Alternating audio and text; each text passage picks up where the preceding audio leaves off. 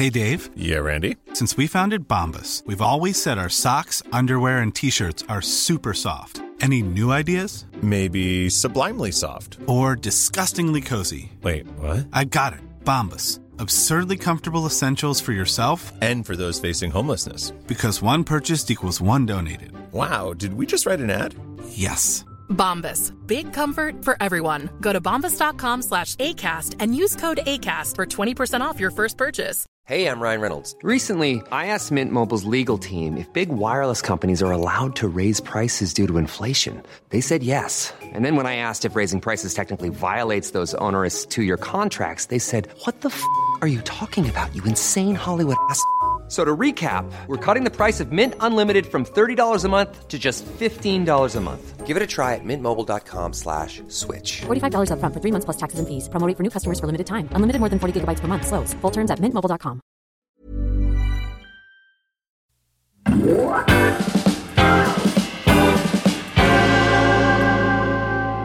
Hello and welcome back to the Prospect Podcast. I'm Ellen Halliday, Deputy Editor at Prospect, and today I'm joined by one of our incredible contributing editors, Isabel Hilton, who is a writer, editor and broadcaster. She was the founder of China Dialogue, is a visiting professor at King's College London, and for the purposes of our discussion today, it's also worth knowing that she spent some time reporting in Argentina a number of years ago. That's key to today's episode because we're going to be talking about Argentina's new right-wing anarcho-capitalist president, Javier Milei, and what his election means for the world. Isabel, thanks so much for coming down. It's a pleasure. First of all, I think we might need to give a little introduction to Argentina's new president. He's a controversial figure, and the results of the election, of course, quite a stir. The election was held on 22nd of October. The runoff was last weekend, and he got a pretty strong result, didn't he? So tell us, who is Milei and what was your initial reaction to the outcome? I was surprised that he won so convincingly, although it has to be said that he was up against the man who you could say was responsible for the economic mess that Argentina's in. So not an easy platform to run on. The current finance minister was also running for president. Milei is one of those figures that we see similar figures popping up in other countries. So he's often compared to Bolsonaro or indeed to Trump, and they do seem to have things in common. He's got very peculiar hair. He's very aggressive, throws insults around very freely.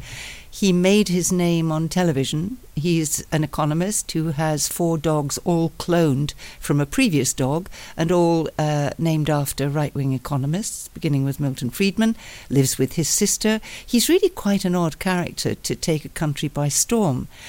He's odd, too, in, I guess, the extremity of the ideas that he proposed. So he wants to abolish the central bank. He wants to abolish at least half of Argentina's ministries. He campaigned with a chainsaw as a kind of symbol of him cutting back on expenditure and waste and so on. And he promised to introduce the dollar as Argentina's currency. Now, all this is pretty fanciful in a way, but it fell on the ears of an electorate who are absolutely weary and fed up of recurring economic crises. And I remember I reported on the big sovereign default in Argentina in 2001. And the slogan that was painted up on the walls and what you heard in the streets when people were demonstrating was "Que se vayan todos," away with the lot of them. And that's the mood now.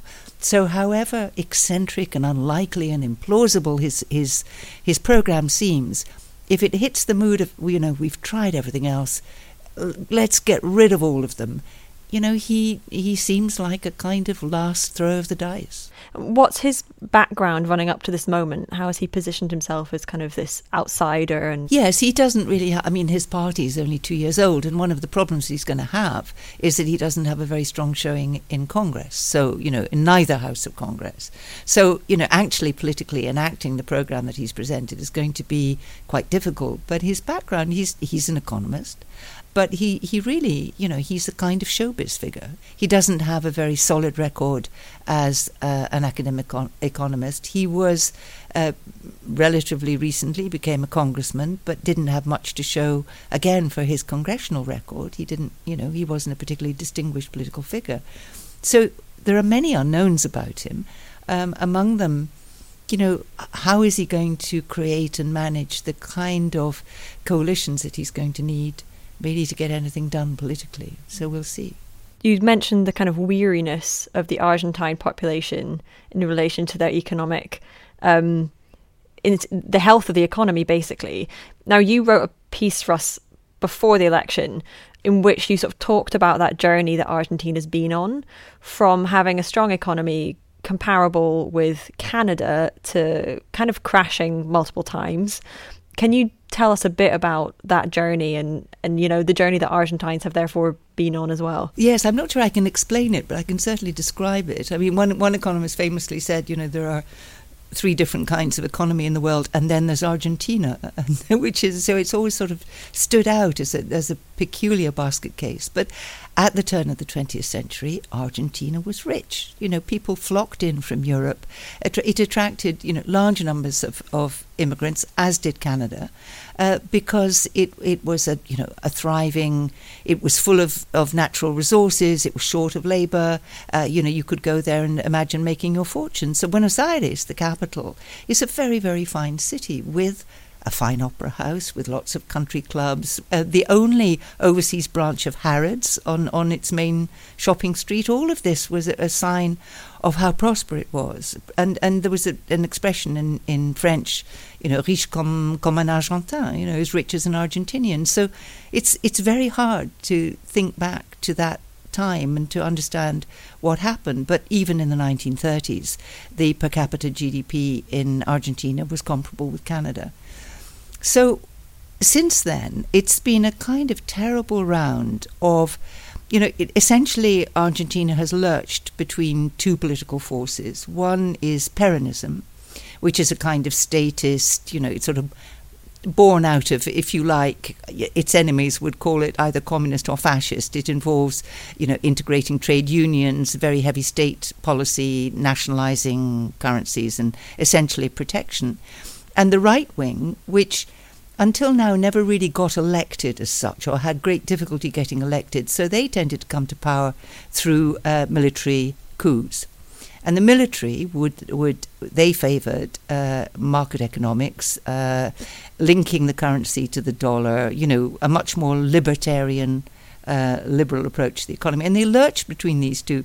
So, for example, Menem, who was he was a Peronist, but he was pretty right-wing, did a lot of privatization in order to, because he also came to power in the course of a crisis. So, for example, the oil company was privatized, and then Cristina, another Peronist, comes in and nationalizes it. So now Milei is talking about privatization again. So you can see that, there's been this kind of swinging violently from one extreme to the other. And meanwhile, the kind of general health of the economy has continued to slide.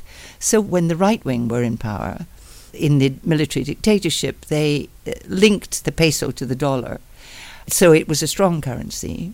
So Argentinians went out and spent a lot of money abroad. And that created a huge deficit, and the economy collapsed, and the exchange rate went crazy. The same cycle happened under Menem, who actually linked the peso to the dollar by law. So he effectively made it, legally at par with the dollar. So people started saving in pesos, which they'd never done before. When was that? So Menem left power just shortly before the sovereign default, so in the late 90s. So his period, he actually linked the Argentine currency to the dollar. And again, people went out and spent money all over the world because they had a strong currency, the huge deficit built up. And then suddenly it all collapsed and people couldn't get their money out of the bank. They were down beating on the doors of the bank with hammers, trying to get some funds back. And when the money came back, it had devalued by 300 or 400%. So, they wiped out the middle class savings essentially in 2001. And since then, we've had repeated cycles of trying to recover, which have involved IMF loans. They've involved trying to settle on the creditors from 2001. It's gone on and on and on. And we narrowly avoided a default in the summer of this year when the IMF negotiated a little more leeway so as to have some political stability for the elections. But any minute now, it's more than 40 billion that the IMF is owed, and they're going to have a serious talk with Milei about how that's going to be repaid. So in the context of all this, we've gone round and round and round this roundabout again and again with Argentina. Each cycle, people get poorer, or at least most people get poorer. Some people make a lot of money. And this time round, it looks as though, and economists look at the Milei program and they say this is going to be a terrible shock. So again, you'll have another shock in which people are impoverished, they lose their jobs, and, it's very hard to see how you achieve that peacefully, politically. The kind of standout part of that economic program is this plan for dollarization. That's what's been sort of widely discussed. Can you just explain again what that would involve and why, in this moment now, people are so worried about it? At the moment, we have inflation running at 140 plus percent. And the outgoing government has been meeting its budget deficit by printing money. Hence, we have the inflation. So Milei's answer to this is to do away with the central bank, do away with the capacity of Argentina to print its own currency, so do away with inflation. And, that would work. The problem is that Argentina doesn't have any dollars. So if you want to have the dollar, as your national currency, you have to have some dollars in the bank. And Argentina has no dollars in the bank. So it's clearly, nobody can come up with a way of doing this. And it was notable that although he's talked about this all the way through the election campaign, Milei didn't actually mention it in his victory speech. So, he may be like the dog who chased the car and finally caught it and then didn't know what to do with it. So it's very hard to see how he can enact what he's promised to enact. But the odd thing is, and before this election, it was widely predicted that were he to be elected, there would be a kind of stock market crash and the currency would tank and all of that. None of that has happened yet. I mean, we're only a few days in. He's not yet in power. But there hasn't been a crash. In fact, the markets have risen. And there have been a lot of very positive noises from very wealthy people in Argentina who may well be the people who would benefit from dollarization. But and nevertheless, several hundred economists have written that this is really, unimaginable policy and very hard to implement. We'll see. After the break, we'll talk more about Argentina's radical new president and what his government might mean for Argentina and the world. But first, I'd like to tell you about a special seasonal offer. We're discounting the price of an annual digital subscription by 50%. Meaning you can read all of Prospect's rigorously fact-checked journalism for a whole year for just £25. To take advantage of this great deal, please visit prospectmagazine.co.uk/BF. Be quick though, the offer ends on Monday the 27th of November. Tired of ads barging into your favorite news podcasts? Good news. Ad-free listening is available on Amazon Music for all the music plus top podcasts included with your Prime membership. Stay up to date on everything newsworthy by downloading the Amazon Music app for free or go to amazon.com/news ad free. That's amazon.com/news ad free to catch up on the latest episodes without the ads. Introducing Wondersuite from Bluehost.com. Website creation is hard. But now with Bluehost, you can answer a few simple questions about your business and get a unique WordPress website or store right away. From there, you can customize your design, colors, and content. And Bluehost automatically helps you get found in search engines like Google and Bing. From step-by-step guidance to suggested plugins, Bluehost makes WordPress wonderful for everyone. Go to bluehost.com/wondersuite. Hey, Dave. Yeah, Randy. Since we founded Bombas, we've always said our socks, underwear, and T-shirts are super soft. Any new ideas? Maybe sublimely soft. Or disgustingly cozy. Wait, what? I got it. Bombas. Absurdly comfortable essentials for yourself And for those facing homelessness. because one purchased equals one donated. Wow, did we just write an ad? Yes. Bombas. Big comfort for everyone. Go to bombas.com/ACAST and use code ACAST for 20% off your first purchase.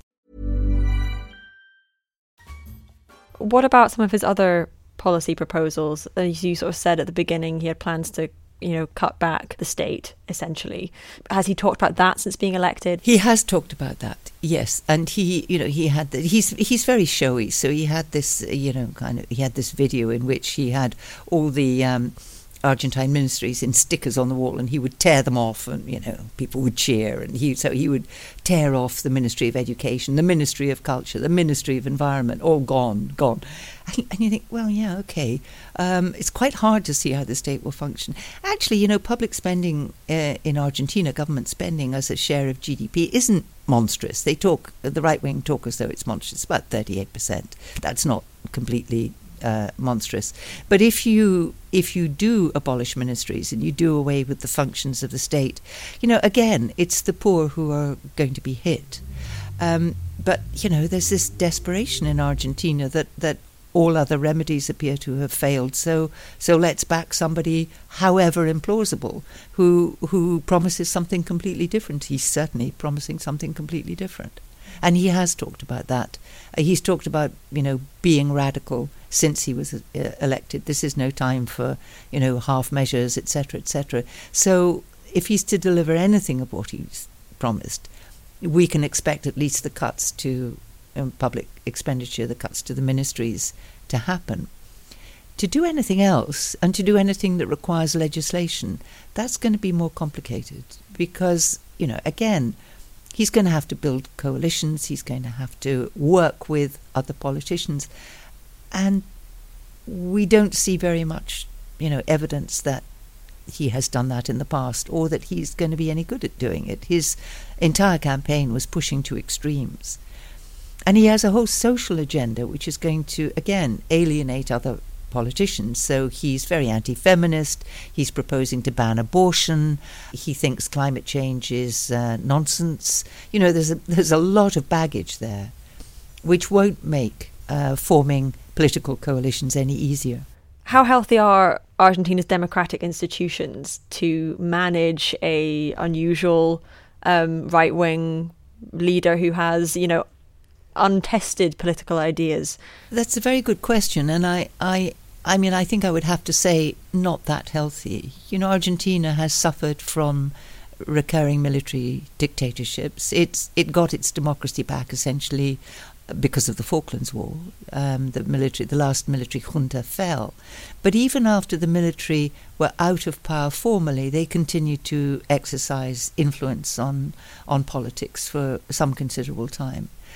There is a fairly robust legal system, but it's a volatile population. The things that make for a robust political system do include fairly robust political parties, and it's been extremely volatile in Argentina, as it has been elsewhere in that respect.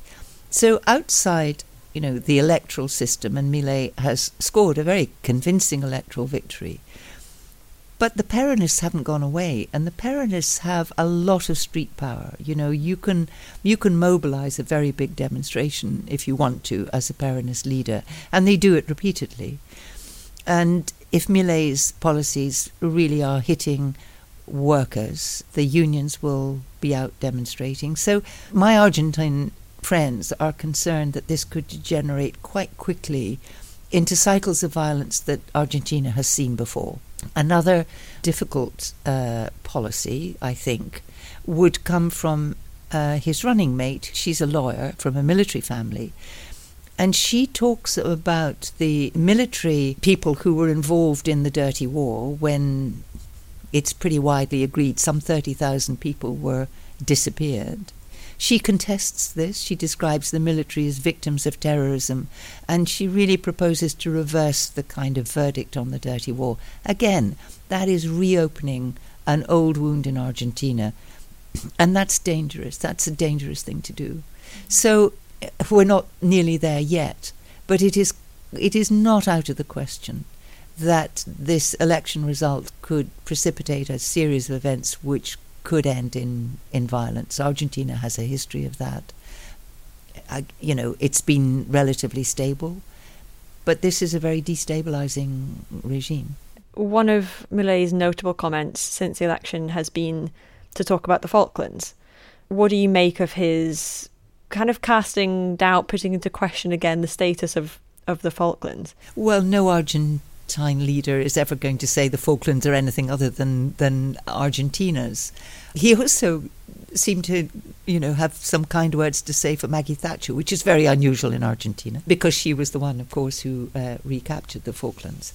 It is possible, though, again, we would be recycling history, that if things went very badly, he might decide that another adventure in the Falklands was worth it.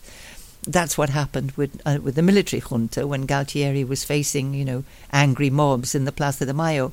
They launched the assault on the Falklands, and within a week they were facing cheering crowds in the Plaza de Mayo. So it does sort of work. But that adventure ended in defeat and the fall of the military. So it's, these throws of the dice are dangerous. It could tempt him as a distraction from politics at home, but it doesn't solve anything. So I think he's waving it as a kind of crowd-pleasing flag, but I wouldn't have thought it was a move that was imminent. Who will his allies be internationally? Oh, internationally, well, if depending on what happens in the United States next November, Donald Trump was certainly sent him a warm note saying how proud he was. Bolsonaro's out of power. Anyone on the far right, I think. So we've seen a kind of response from, the Italian government, for example, has been cheering him on, and various right-wing parties have sent congratulations. None of them actually in power, except for in Italy, but could be. He's been quite rude about China, actually. He said that China's, an evil regime and he wouldn't want to do business with it, but he slightly rode that back. Given that there are very big Chinese interests in Argentina, he rode that back to, well, maybe no new business with China, but he doesn't seem to be pulling out of existing deals, which, as I say, are quite significant. What kind of deals do they currently have? They've got quite a lot. They've got a space station in southern Argentina. They have various extractive industries. They buy an awful lot of grain, of wheat. They're building a large dam, a large hydro dam. So, it's a mixture of big capital projects, some, strategic relationships and quite a high volume of trade. So aside from actually quite a conventional Argentinian stance on the Falklands, what else do we know about his foreign policy and how he'll kind of look out into the world? That remains, again, slightly Milei-ish in that it's, quite rhetorical, or was quite rhetorical. He said that he would visit both the United States and Israel very early, visits that he described as a kind of pilgrimage. And he's due to visit the US, I think, quite soon, certainly before he takes over. He takes over in December. But he has planned a visit to the United States, as, almost any freshly elected president in Latin America still does. Beyond that, he's been extraordinarily rude about his neighbour, the president of Brazil, whom he described as a communist.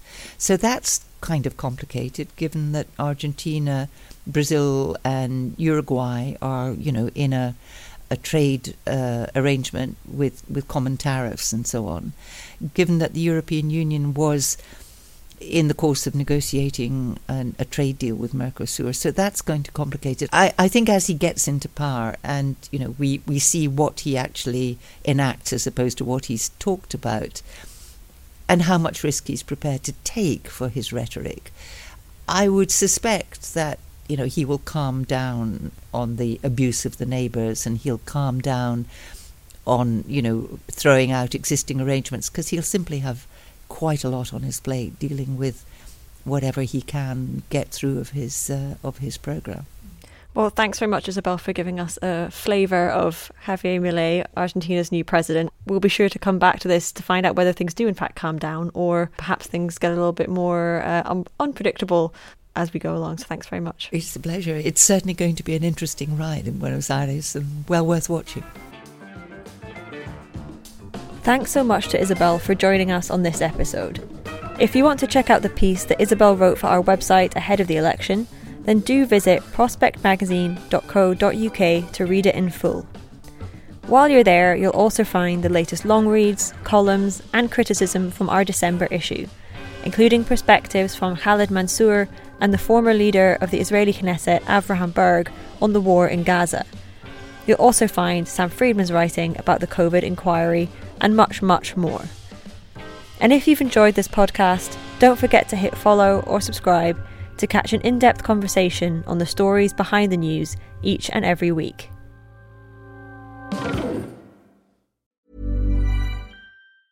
Tired of ads barging into your favorite news podcasts? Good news. Ad-free listening is available on Amazon Music for all the music plus top podcasts included with your Prime membership. Stay up to date on everything newsworthy by downloading the Amazon Music app for free or go to amazon.com/news ad free. That's amazon.com/news ad free to catch up on the latest episodes without the ads.